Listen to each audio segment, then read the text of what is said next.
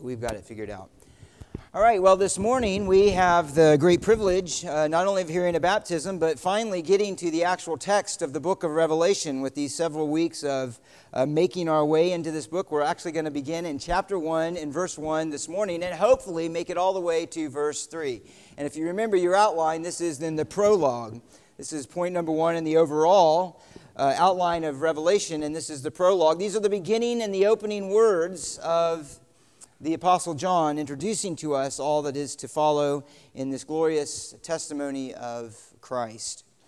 And it is a word that we need. It is a word they needed. It's coming to people who were suffering, who were experiencing persecution for their faith in Christ. It's coming to a people who knew the wickedness of man, given absolute power, which resided in the Caesars. They knew the tyranny of Nero. They knew the tyranny of other emperors that would come after him, that were on full display in their cruelty and their violence and their immorality and their perversions. And these were the ones, the rulers that they saw that had been given authority and power over men. And so they needed a word of encouragement, as God's people have needed a word of encouragement all throughout the ages, because we reside in a hostile land. We are a part of a kingdom yet to come. We serve the King who is the only true King and the one in whom authority only truly resides, and yet we live in enemy territory. We live in the kingdom of Christ. And so this is a word to the people to whom he's writing, and it is a word to his people throughout the ages of encouragement. It's a word of encouragement. It's a word of comfort. It is a reminder that God is on his throne.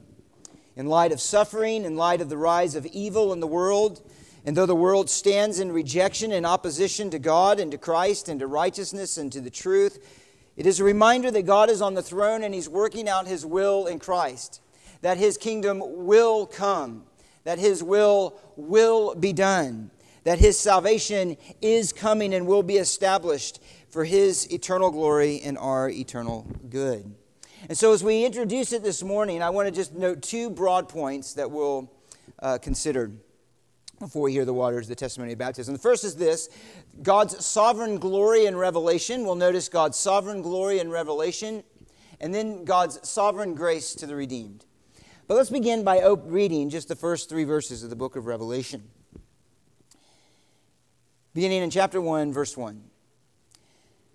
The revelation of Jesus Christ, which God gave him to show to his bondservants or slaves the things which must soon take place. And he sent and communicated it by his angel to his slave John, who testified to the word of God and to the testimony of Jesus Christ, even to all that he saw. Blessed is he who reads and those who hear the words of the prophecy and heed the things which are written in it. For the time is near. For the time is near. And with these opening words, John introduces to us the great themes that he will expound on throughout the rest of the book of Revelation. Let's begin with this then: God's sovereign glory in Revelation. God's sovereign glory in Revelation. And we would observe right at the beginning God's sovereign glory as a Trinity. And this is important to observe up front. God is a Trinity. It is said that there are 3 monotheistic religions, that there is Judaism, that there is Islam, and there is Christianity. But that's actually not true. It's true in the broadest undiscerning sense, but the reality is that only the message of the church, only the message of Christ says that there is one God, and yet this God exists in 3 persons. And this is obvious to Christian doctrine. Any Orthodox Christian makes the claim to God as a Trinity, but very often we tend to think of God almost as 3 gods. We think of the God the Son, the God of the Father, and then the God of the Spirit. And the God the Father does his work over here, and then God the Son does his work over here, and God the Spirit does his work over there. And oh yeah, there's one God, but we don't, in our thoughts about God, generally understand how he acts as one God while keeping his distinction of 3 persons. And so John introduces that idea to us right at the very beginning. And I want to just briefly observe it. It's something that we'll observe many times throughout the entire book, but I want to put that in the forefront of our minds here in these opening words of Revelation. Notice what he says. He says, the revelation of Jesus Christ, which God gave to him. which God gave to him. And there is a picture here then of the divine relationships of the Godhead. God here, theos, is a reference to God the Father, a common designation for the Father throughout Scripture. Jesus Christ is the incarnate Son of God. He is the Son in flesh. And here, he is the Son in flesh, and yet in his glorified humanity at the right hand of the Father, having accomplished the work of the redemption, having resurrected from the dead, having ascended back to the Father where he is, even at this very moment. And it is from that place of the right hand of the Father that we are told that God, the Father, gave him a revelation. We'll come back to that in a moment. But God gave him a revelation to show his slaves. And he gave this revelation to the Son, who in turn communicated it to an angel, who in turn communicated it to John. And so let me just make as a side note here, if that caught your attention, that he gave it to the Son, and he says, but he communicated it by his angel at the end of verse 1 to his bondservant John. He communicated it through his angel. By saying his angel, this isn't a special angel assigned to Christ. By his angel is simply saying an angel sent by the risen Christ to fulfill his will in this case of communicating the message of these visions to his servant John. It is an angel under his authority fulfilling his will. And I would just remind us that this is not unusual. If that struck you as odd, Scripture tells us that it was through angels that God mediated the giving of his law on Mount Sinai to Moses. We won't read all these passages for time's sake, Acts 7:53, Galatians 3, and others. It's an angel that was sent to Daniel to reveal the future. If you remember, Daniel was praying, and God sent an angel to him, and the angel revealed to him all the things that were to take place in the future. It was an angel that announced the message of the birth of John the Baptist, the message of the birth of the Lord Jesus Christ himself. So we see commonly, many other examples could be given, that God uses angels who are his servants, who are his messengers, to very often communicate his will at significant points in the unfolding of his divine revelation. And we'll see that angels take a key and a significant part throughout the book of Revelation, not merely in communicating his will and explaining the visions that are shown to John, but also in executing his very judgment on the earth. They are, in fact, his servants.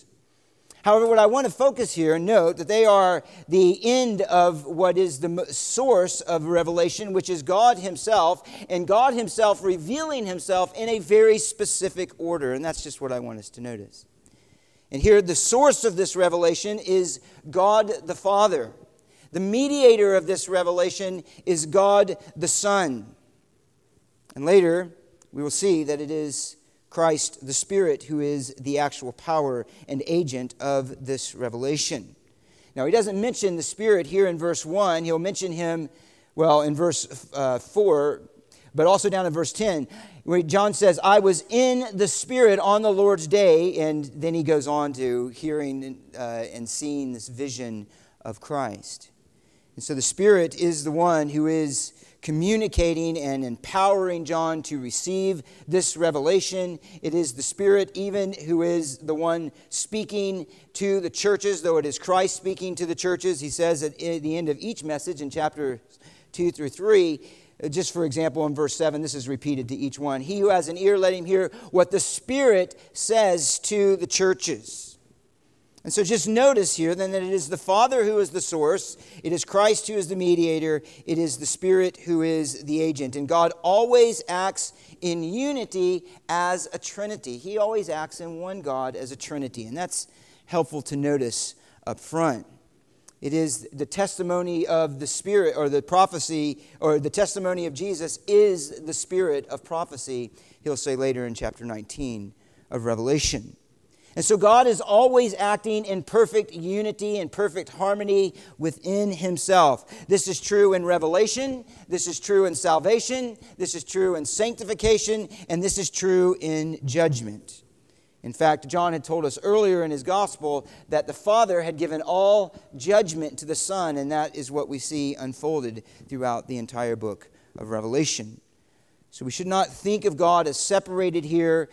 We should understand that God always reveals himself of acting in a particular relation within himself. The Father plans, the Son mediates that will of God, and the Spirit is the agent who brings it about, the power of God who brings about the will of God. And so we see that here at the beginning of the book of Revelation, that this is the risen Christ, who as the risen and exalted Christ, the risen and exalted Messiah, is the one who is receiving from his Father what is now being revealed to us on the pages of Scripture. But notice what he says in verse 2 as well, that even though Christ is the one mediating the revelation given to him by the Father, he is also the very center of that revelation. It is John, speaking of John, who testified to the Word of God and to the testimony of Jesus Christ. The testimony of Jesus Christ being the testimony that Jesus Christ gave of himself, the testimony that he received from the Father that was given to John. Here he is bearing witness, he says, to all that he saw, to all that was revealed to him. It is Christ then who is not only the mediator of this revelation from the Father, but is also the very center of this revelation. He's the very heart of the revelation of God. And this is not surprising, for Scripture tells us that Christ and God's work in Christ is at the very heart of why God created anything at all. It says of Christ, Scripture does, that all things have been created through him and for him. All things have been created through him and for him. It says of Christ that the Father has put all things into subjection under his feet, Ephesians 1, and he will. Every enemy, every last nation, every last image bearer of God will be brought into subjection in Christ, either in judgment and knowing the power of his justice, or in the grace of his salvation. And it is to Christ, the incarnate Christ, who will return in glory to establish his kingdom, that Paul tells us in Philippians these familiar words. At the name of Jesus, every knee will bow and every tongue will confess that Jesus Christ is Lord, to the glory of God the Father. Why? Because the Father planned it, the Son executed it, and the Spirit brought it about, applying all of that work. And it's all to the glory of our triune God, Father, Son, and Holy Spirit. So I just want us to notice as an observation up front that God is acting here as he always acts, as a Trinity, the one true and living God, which alone is the testimony of Scripture. Is the testimony of Scripture. So this is a summation then of all of God's purposes in creation and redemption. This tells us the end of the story, and it's all centered and grounded in the person and the work of Christ. Notice next here, in this God's glory and revelation, his sovereign glory, is note his glory in his absolute sovereignty. His glory in his absolute sovereignty. Again, look at verse 1. The revelation. Actually, it just says revelation. It could be taken as a revelation or the revelation, but the revelation is more specific to this particular book and this particular prophecy. It is the revelation, he says, of the things, look at the middle of verse 1, the things which must soon take place. The things which must soon take place. A core purpose of Revelation then is to show this, the things that God has planned and the things that God has determined he will bring about. Another way to say this is to say it is to show at the very core and the center of Revelation God's absolute sovereignty over everything that he made. It's a statement of sovereignty. Prophecy itself is a statement of sovereignty. God is the one who declares what he will do. He is the one who writes it down for everybody to read and examine. And then he is the one who accomplishes what he said he will do. And he is the only one that can accomplish it. Prophecy is a statement of sovereignty. Let me give you just one passage. You have to turn there. Let me just remind you on this point. So the nation of Israel was to go into exile. Isaiah chapter 40 is addressing those people who are in exile. Jerusalem was destroyed. They were displaced out of their land. They were experiencing the divine judgment of their covenant God for their disobedience. Everything looked hopeless. Everything looked like it was done. All of the promises seemed to have been forgotten by God. No doubt there was trouble in the heart of his people as what will the future hold. It seems now that the nations have all of the power and the authority. How can our circumstances ever be changed? How can the promises of God ever be fulfilled? And through the prophet Isaiah, God reminds his people of his sovereignty and the sovereignty of his promises. Just listen to this. This is an extended argument. I'm going to read just a couple verses. Isaiah 46, verse 8. Remember this and be assured, be firm, be certain. Recall it to mind, you transgressors. Remember, verse 9, the former things long past. For I am God and there is no other. I am God and there is no one like me. Verse 10, declaring the end from the beginning and from ancient times, things which have not been done, saying this, my purpose will be established and I will accomplish all of my good pleasure. And so certain of he is this word that the whole language there of Isaiah 40 and on, particularly Isaiah 45 and on, is a law court situation. And he basically puts himself on the stand and says, here's my word. Look at my works. Look at my promises. Look at the way that I act. And let all of these false gods be brought to the stand as well. And see if they can fulfill their word. See if they can declare to you what I'm going to do. See if they can tell you what the future holds. And of course, those idols will be shown to be empty. But God is saying, my word will not be empty. I will watch over my word. I will perform it as I always have, and it will come about. Do not fret because of the way things are right now, because I am ruling over the nations. And that's the same heart. And the idea here is he's giving a revelation. It's a word of the prophecy. He's saying this is what's going to happen. And God alone is the one who can say what's going to happen. God is the only one who can declare the end from the beginning. God is the only one who has the power and the authority and the glory to bring all of the nations to justice. And so we note that this is a word of sovereignty. Absolute, unchallenged sovereignty. In the opening word, from what we get the word apocalypse, has the basic idea of then to uncover and to reveal, to unveil. What is he uncovering and unveiling here? His purposes for the world. His purposes for the world. What he's going to do. How he's going to do it. It's a revelation again of his absolute control, that he is on the throne. It's not what he hopes will happen.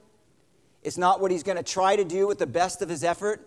It's not what he's going to train really hard and try to execute if he can make himself strong enough. It is what he absolutely will do. It's what he's determined to bring about as the ruler of all things. And so it's the message then that God will judge his enemies and establish his kingdom.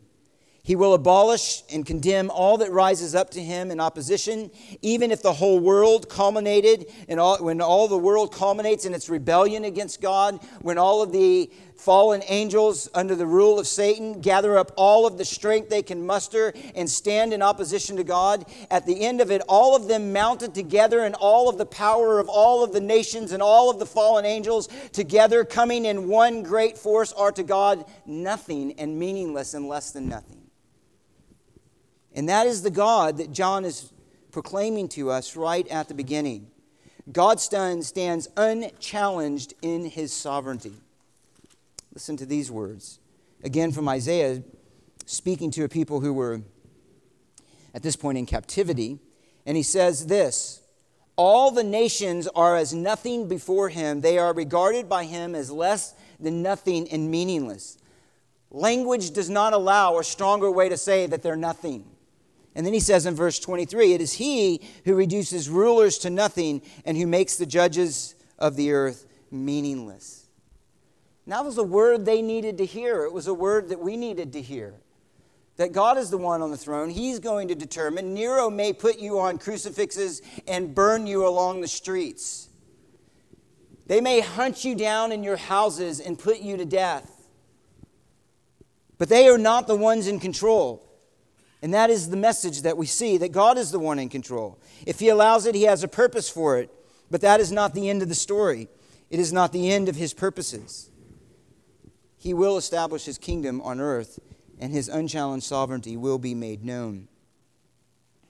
He says in Revelation 11:15, the seventh angel sounding of the seven trumpets, he says, the kingdom of the world has become the kingdom of our Lord and of his Christ, and he will reign forever and ever. We read it out of the book of Isaiah this morning. He will judge his enemies.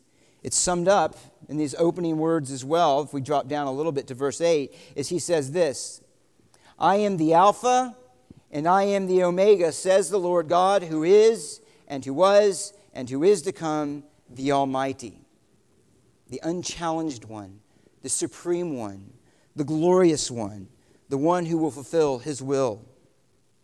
So all power resides with God. He is the absolute ruler over Satan. Satan is God's devil, as the Puritans used to say. The nations are God's nations. He rules them according to his purposes. And so ultimately, then, it is to say that you are not in control of your life. Governments are not in control of the life with all of the arrogance, with all of the self-importance, with all of the supposed power that men like to think they have as they see large armies march before them all in step and think, look at my might, look at my power. With the development of all of their weapons and all of their deceptive and evil purposes and like to think, look at my strength, who can stand against me? God laughs.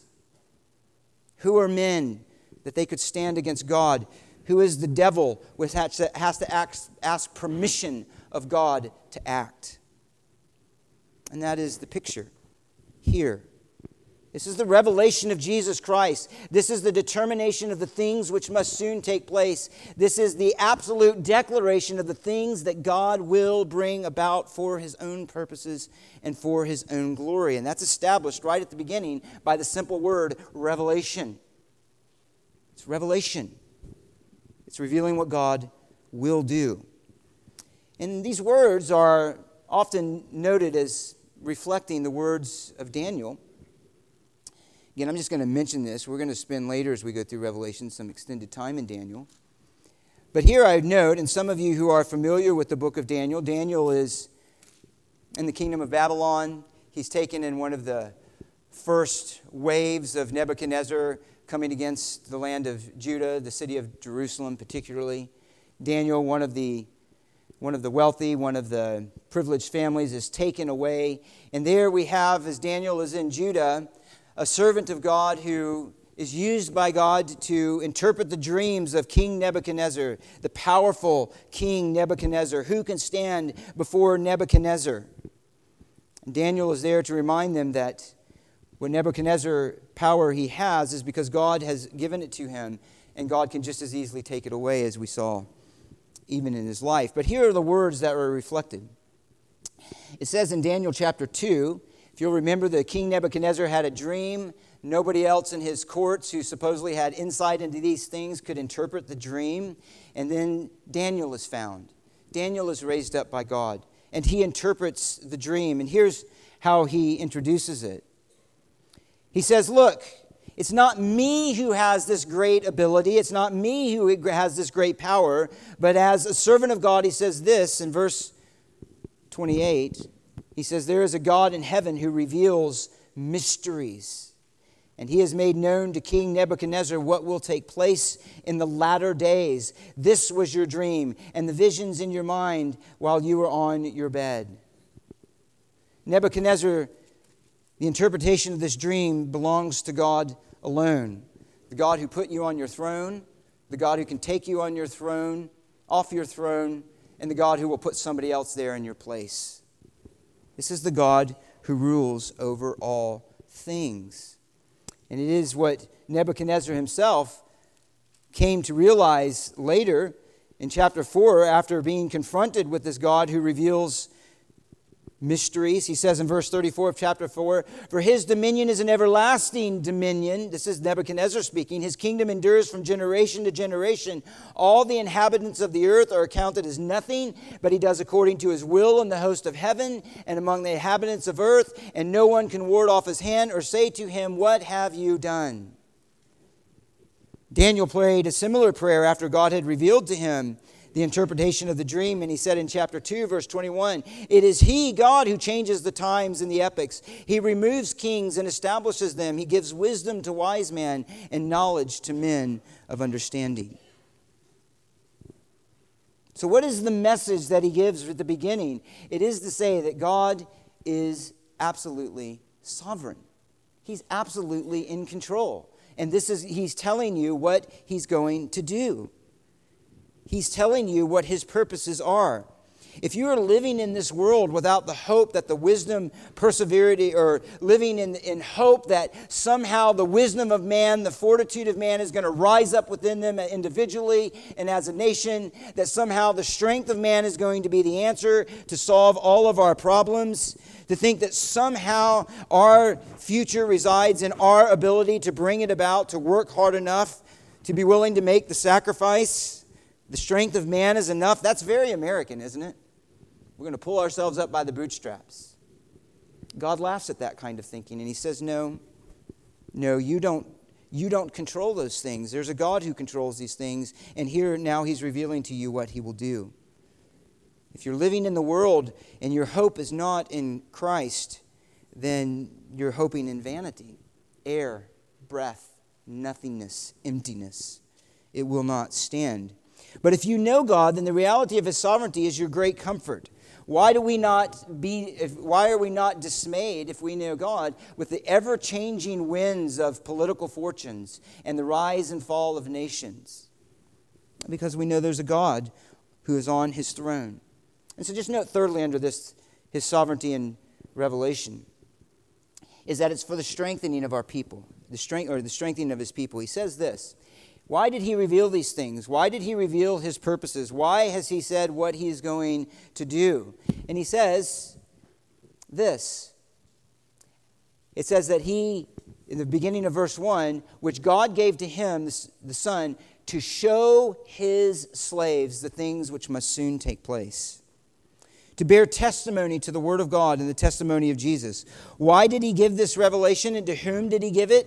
He gave it to his people to strengthen us, to encourage us, to comfort us, to give us hope when it seems like all things are hopeless and all hope is gone, to tell us what his dealings with the world will be, what our future holds, to tell us what will come of Satan and demons in the world that lies under his control, to tell us so that we would be strengthened to persevere, to exalt his glory, to point us to our share in that glory, so that we could persevere to the end. And notice what he says. What does he call us there? He calls us, some of you have bondservant, some of you may just have servant. It's a word that many of us are familiar with, doulos. The idea is slave. The idea is a slave. We don't like that word very much, particularly in America, but around the world many times. A slave. Yes, a slave. A slave to the Lord Jesus Christ. We have been bought with a price, and therefore our life is not our own. It doesn't belong to us. Your plans don't belong to you. Your will doesn't belong to you. Your future doesn't belong to you. Your present doesn't belong to you. If you know Christ, it has been purchased. You are his own possession, a people for his own possession to do with as he wills and as he desires. He is a good Lord. He is a holy God. He is a gracious Lord and Master, but he is a master nonetheless. It is his authority that we yield to and that we submit to. This is a designation for the church. Some see this as a reference possibly to Christian prophets, but he's speaking here not specifically to Christian prophets, but to the church. It is the identification of all of those who belong to him, which is made clear in a variety of ways, but even the fact that it is a message to the churches, to the people of God, who would all fit under this label, his slaves. But it shows the character of those who belong to him. They are his, we are his, we follow our Lord. Speaking of this idea of slavery, one said this: they are slaves are the absolute possession of their owners, with neither time nor will of their own. Doulos and abed, which is the Hebrew term, bring out how absolutely we must surrender our life to God. And that's the idea here, is that this is a message to those who belong to Christ, whose will has been yielded to him, submitted to him, has bowed to him, that is under his authority, that is following him as Lord, who gets hope from what he will do and says, in the meantime, I am yours. I am yours. And it is the word that we need to be strengthened, again, in the face of persecution and suffering. And he said, I'm going to do these things quickly, or things which must soon take place. Now, this is taken as a variety of ways. We've already covered some of this. Some mean, well, what does that mean? Some say that it means that once these events begin, they're going to happen quickly. Some understand it to mean that the original hearers are to experience all of these events in their lifetime. It's going to happen quickly. That is, even as you read this letter, know that you who are originally reading this letter are going to experience these soon. Some take it and say, no, there is an initial kind of suffering and reality to these words, but ultimately it's something that's just inaugurated at the writing of this letter, and it's going to be reoccurring events throughout the history of the world, which will eventually have an end. Or it may be taken, which is how we will take it, to say they will happen soon is to say that the end will come soon according to God's timetable. They are imminent, in other words. These are events that will happen soon, not necessarily soon by our perception, because it's been over 1,900 years. I think I did the math, 1,988 years, roughly, since these were given, or since Christ came. But here, it is a reminder that these things will happen soon in God's timetable. He will not wait one moment longer than He needs to. He will not allow evil to have its rise 1 second longer than it is necessary to fulfill His purpose. And that's the encouragement of it. In fact, He uses this same exact phrase at the very end of the book. In Revelation 22:6, He says this, "And He said to me, these words are faithful and true, and the Lord, the God of the spirits of the prophets, sent His angel to show His slaves the things which must soon take place." Same phrase. It's at the beginning of the book. It's at the end of the book. And these things which must soon take place is everything that's in the middle. That's the idea. Sometimes it's a literary device, an inclusio. You put two bookends, and it's meant to encompass everything in between. And here He is encompassing and saying that these are things that will take place in God's timetable soon, even though to you it may seem like a long time. It may seem like a long time, but it's not. It means then that God will culminate His judgment. Christ will reign on the earth. Satan will be destroyed. The wicked will be judged. The blessings of salvation will come, and they'll come soon. Hold on. Hold on. And again, this is a reflection, it's noted, of that same encouragement that has always been given to God's people. And in Daniel as well, Daniel chapter 2, again, it reminds you.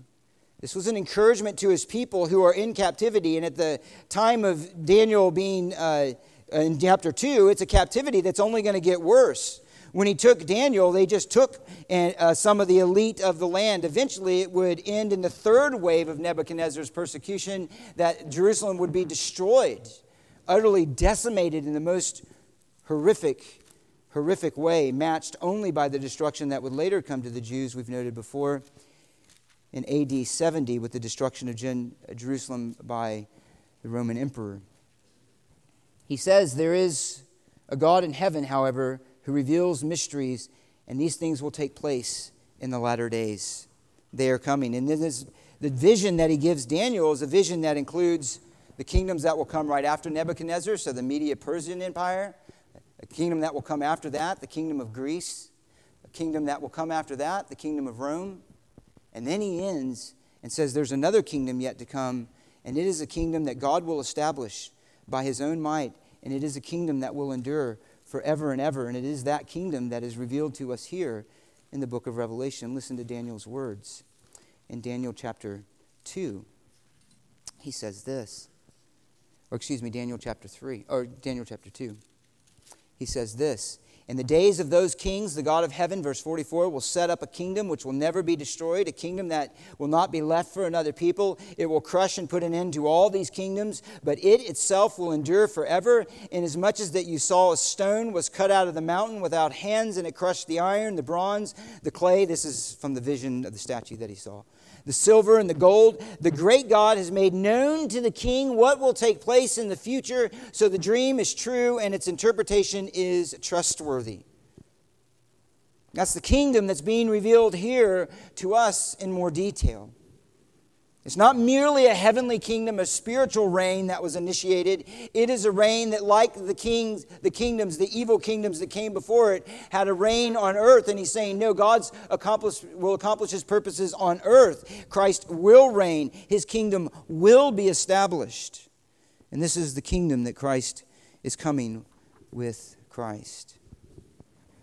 And so we're not unlike, in many ways, the people of Israel who need that same encouragement. They were in exile from their land that was given to him, but we are in exile in a sense.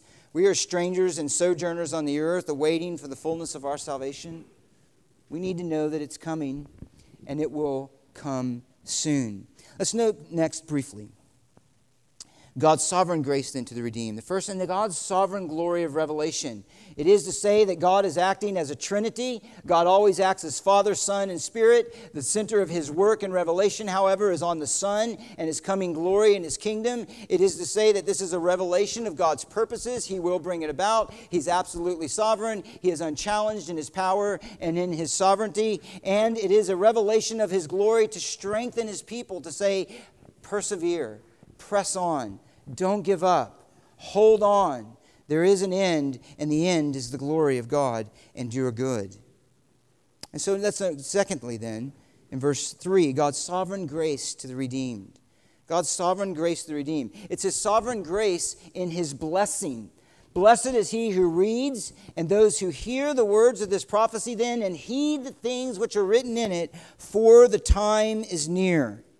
This is God's sovereign grace and blessing. And really, this is an amazing statement. Blessed. Blessed. There's blessing that is held out to everyone who reads this book. Why is that amazing? The bulk of Revelation is what? It's an account of God's sovereign justice against man's sin. It's an account of how God will uphold his holy nature, his holy word against those who reject him. And it is an execution of all rebels in his kingdom.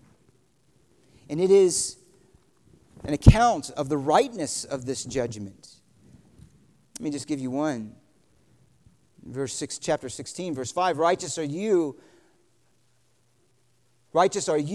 who are and who were, O Holy One, because you judged these things, for they poured out the blood of the saints and the prophets. You have given them blood to drink. They deserve it. They deserve it. It's a righteous judgment. And here in the midst then of a word of judgment comes a promise of blessing. A promise of blessing. Understand this, and if you know Christ, you understand this. There is not a sin listed in all of Scripture and all of Revelation that we are not capable of or in some measure guilty of.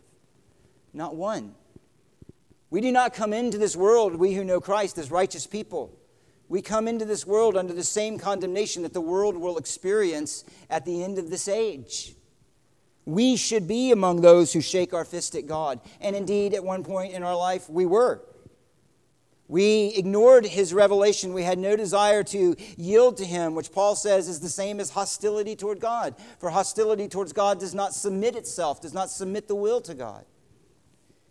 And so here it is in the midst of what judgments are coming on the world and what we deserve as well, that God offers blessing. And this is also what sets this part off from typical apocalyptic literature. This is unique. He gives a blessing. A blessing. What does it mean to have a blessing? It has the basic ideas of happiness, well-being, and joy. Happiness, well-being, and joy. However, in Scripture, this idea of blessedness is not attached to mere emotion or circumstances, but it is the happiness and well-being and joy that comes from a reconciled relationship with God. A sure and certain hope of knowing God, of having sins forgiven, and being a part of everything that He's promised. It's a blessing that runs throughout as a theme throughout Revelation. Just listen to some of the ways. Don't turn to these, I'm going to read them.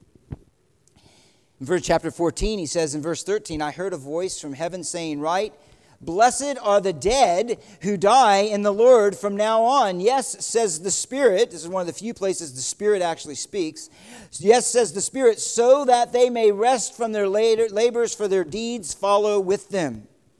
Blessed are those who die in the Lord. Blessed are those who persevered to the end. Blessed are those who did not fall into the seduction of the kingdom of this world. Chapter 16, verse 15, behold, I'm coming like a thief. Blessed is the one who stays awake and keeps his clothes so that he will not walk about naked and men will not see his shame. Chapter 19, verse 9, then he said to me, write, blessed are those who are invited to the marriage supper of the Lamb. And he said to me, these are the true words of God. Chapter 20, verse 6, blessed and holy is the one who has a part in the first resurrection. Over these the second death has no power, but they will be priests of God and of Christ and will reign with him for 1,000 years. Chapter 22, verse 7 and 14, behold, I'm coming quickly. Blessed is he who heeds the words of the prophecy of this book. Blessed are those who wash their robes so that they may have the right to the tree of life and may enter into the gates in the city. Those are the blessed ones who are reconciled to God, the blessed ones who die in the Lord faithful to the end, the blessed ones who will be a part of the marriage supper of the Lamb and his bringing his kingdom, which to them is a coming of salvation, not of judgment, which has been and will be unleashed on the world. Blessed are those who, through faith in Christ, have washed their robes so that they may have a right to the tree of life and may enter into the gates of the city. Blessed are those who have eternal life. Blessed are those who read and those who hear the words of the prophecy and keep or heed the things which are written in it. Those are the blessed then. How do we receive this blessing? We just read it. And I want to notice here out of this, though, God's sovereign grace in Scripture. It's His sovereign grace in offering a blessing to all who take refuge in Him. And it's His sovereign grace of giving us Scripture. He's already mentioned it, but I'll emphasize it here. Notice what He says. Who is the one who's blessed? The one who reads and those who hear the words of this prophecy and keep the things which are written in it. The blessing is attached to one's response to the prophecy. A prophecy written down, a prophecy read to God's people. God has given us a book. He's given us a book. But it's not a book like any other book. It's a book that took over 1,400 years to write. It's a book that claims as authors kings, prophets, shepherds, the common man, the exalted man, political leaders, fishermen, poets, those who in the New Testament walked with the incarnate Christ, scholars, leaders, and again the common man, all instruments of the one true God and the one true author, the Holy Spirit, from whom all Scripture comes. All Scripture is God-breathed. God has written it down. We are so used to this.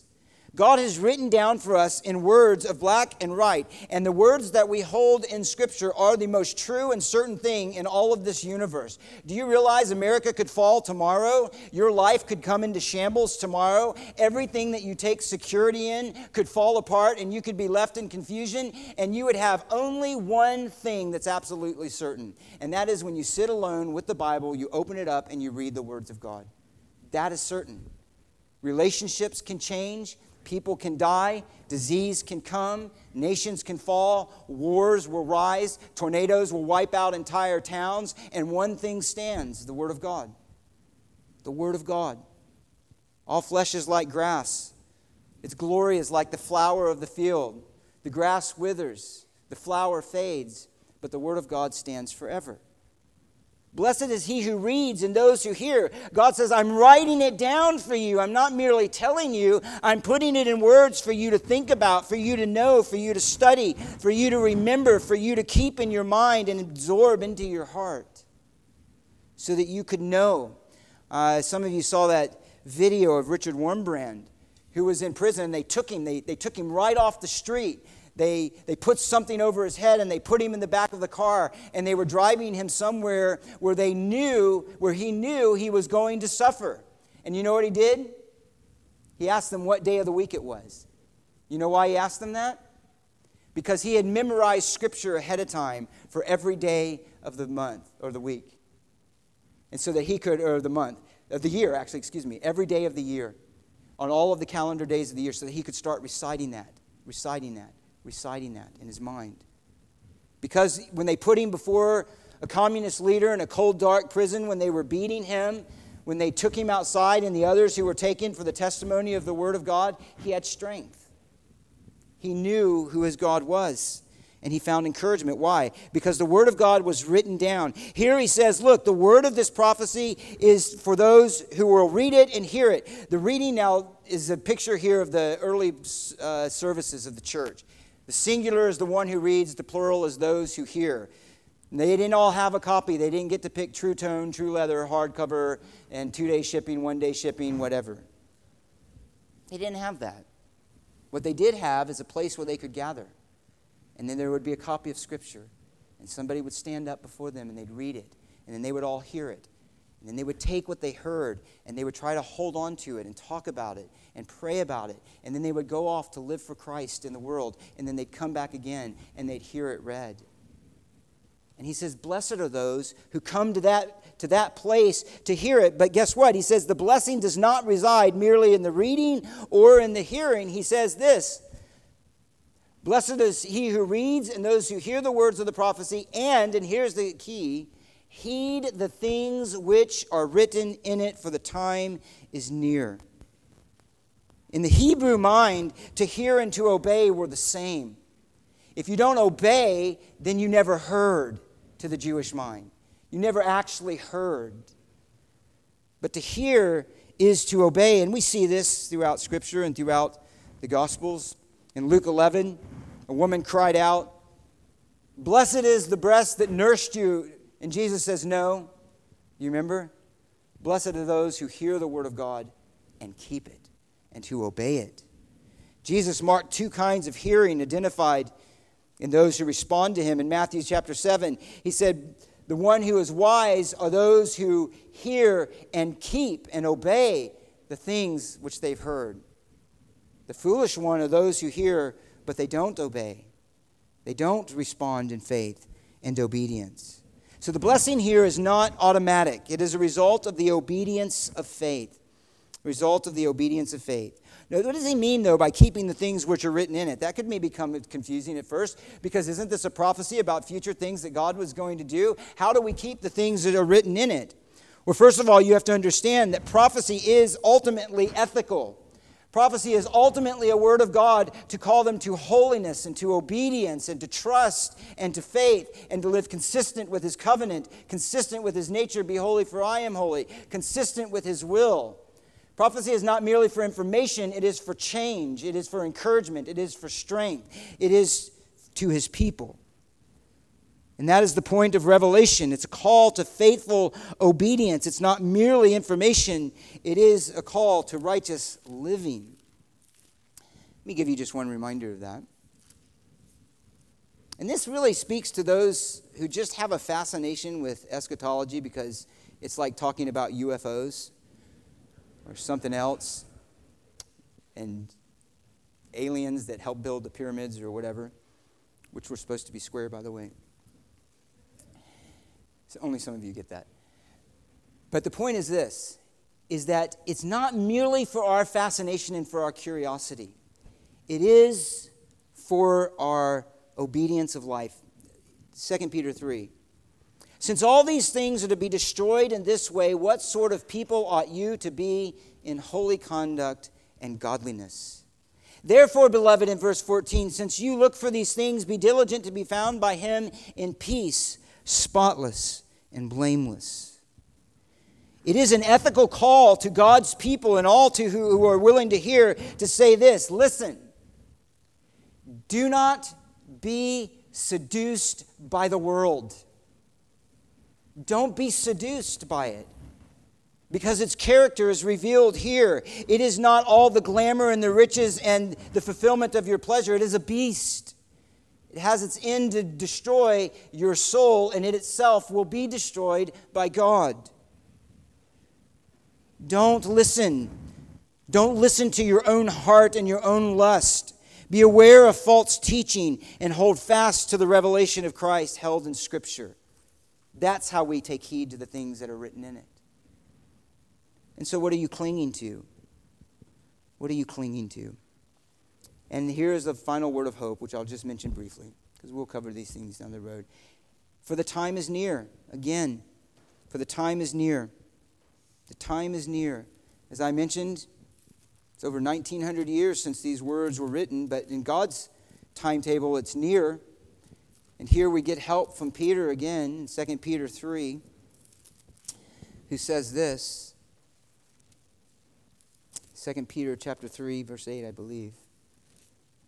Yeah. He says, do not let this one fact escape your notice, beloved, that with the Lord 1 day is like 1,000 years, and 1,000 years is like 1 day. God's timetable, God's perspective on time is different.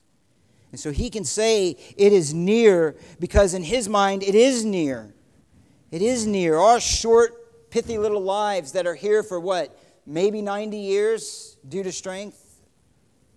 That's nothing in the timetable of God. It is near. And people have always found their word of encouragement from that.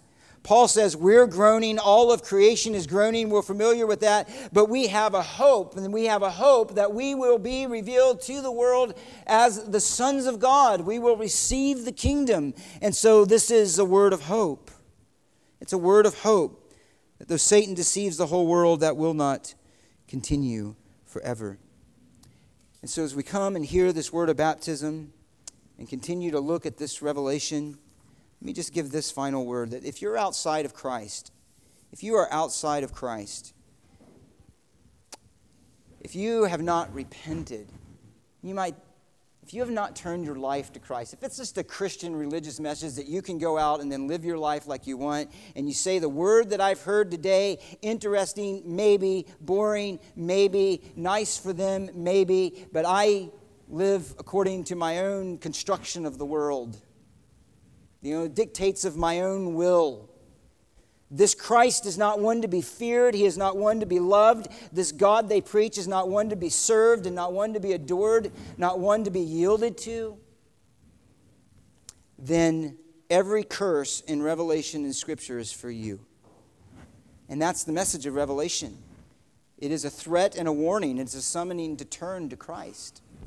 To turn from your vain pursuits, to turn from the empty things that you trust in, to turn from your own self-will that says that ultimately you are the determiner of your future, you are the controller of your life, you are the ultimate end of everything that you do. And the message of Revelation then is to turn. It's a warning. Hell is real, heaven is real, and you'll be in one of them. For those who are in Christ, it is a strengthening of our faith. It is a message of hope. It's encouragement to persevere. It's an ethical call to live righteously. It is a call to faith to say, look to the end. Don't get lost in this present, because the end, and that's what we were saved for. That's what we were reconciled for. That's what Christ has called us to himself for. And so hold on. Be encouraged. Don't give up.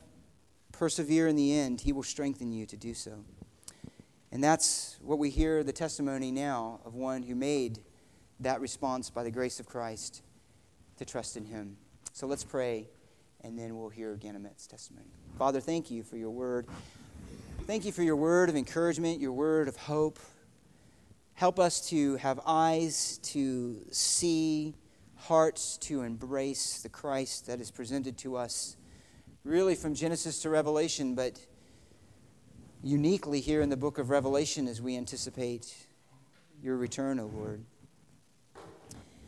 You are not a distant God, unconcerned, but right now are strengthening your people. We have it relatively simple here, but we do pray that it is this message of hope that would strengthen your people who are in China, who are in North Korea, who are in other places around the world where to name the name of Christ brings violence, rejection, true hardship.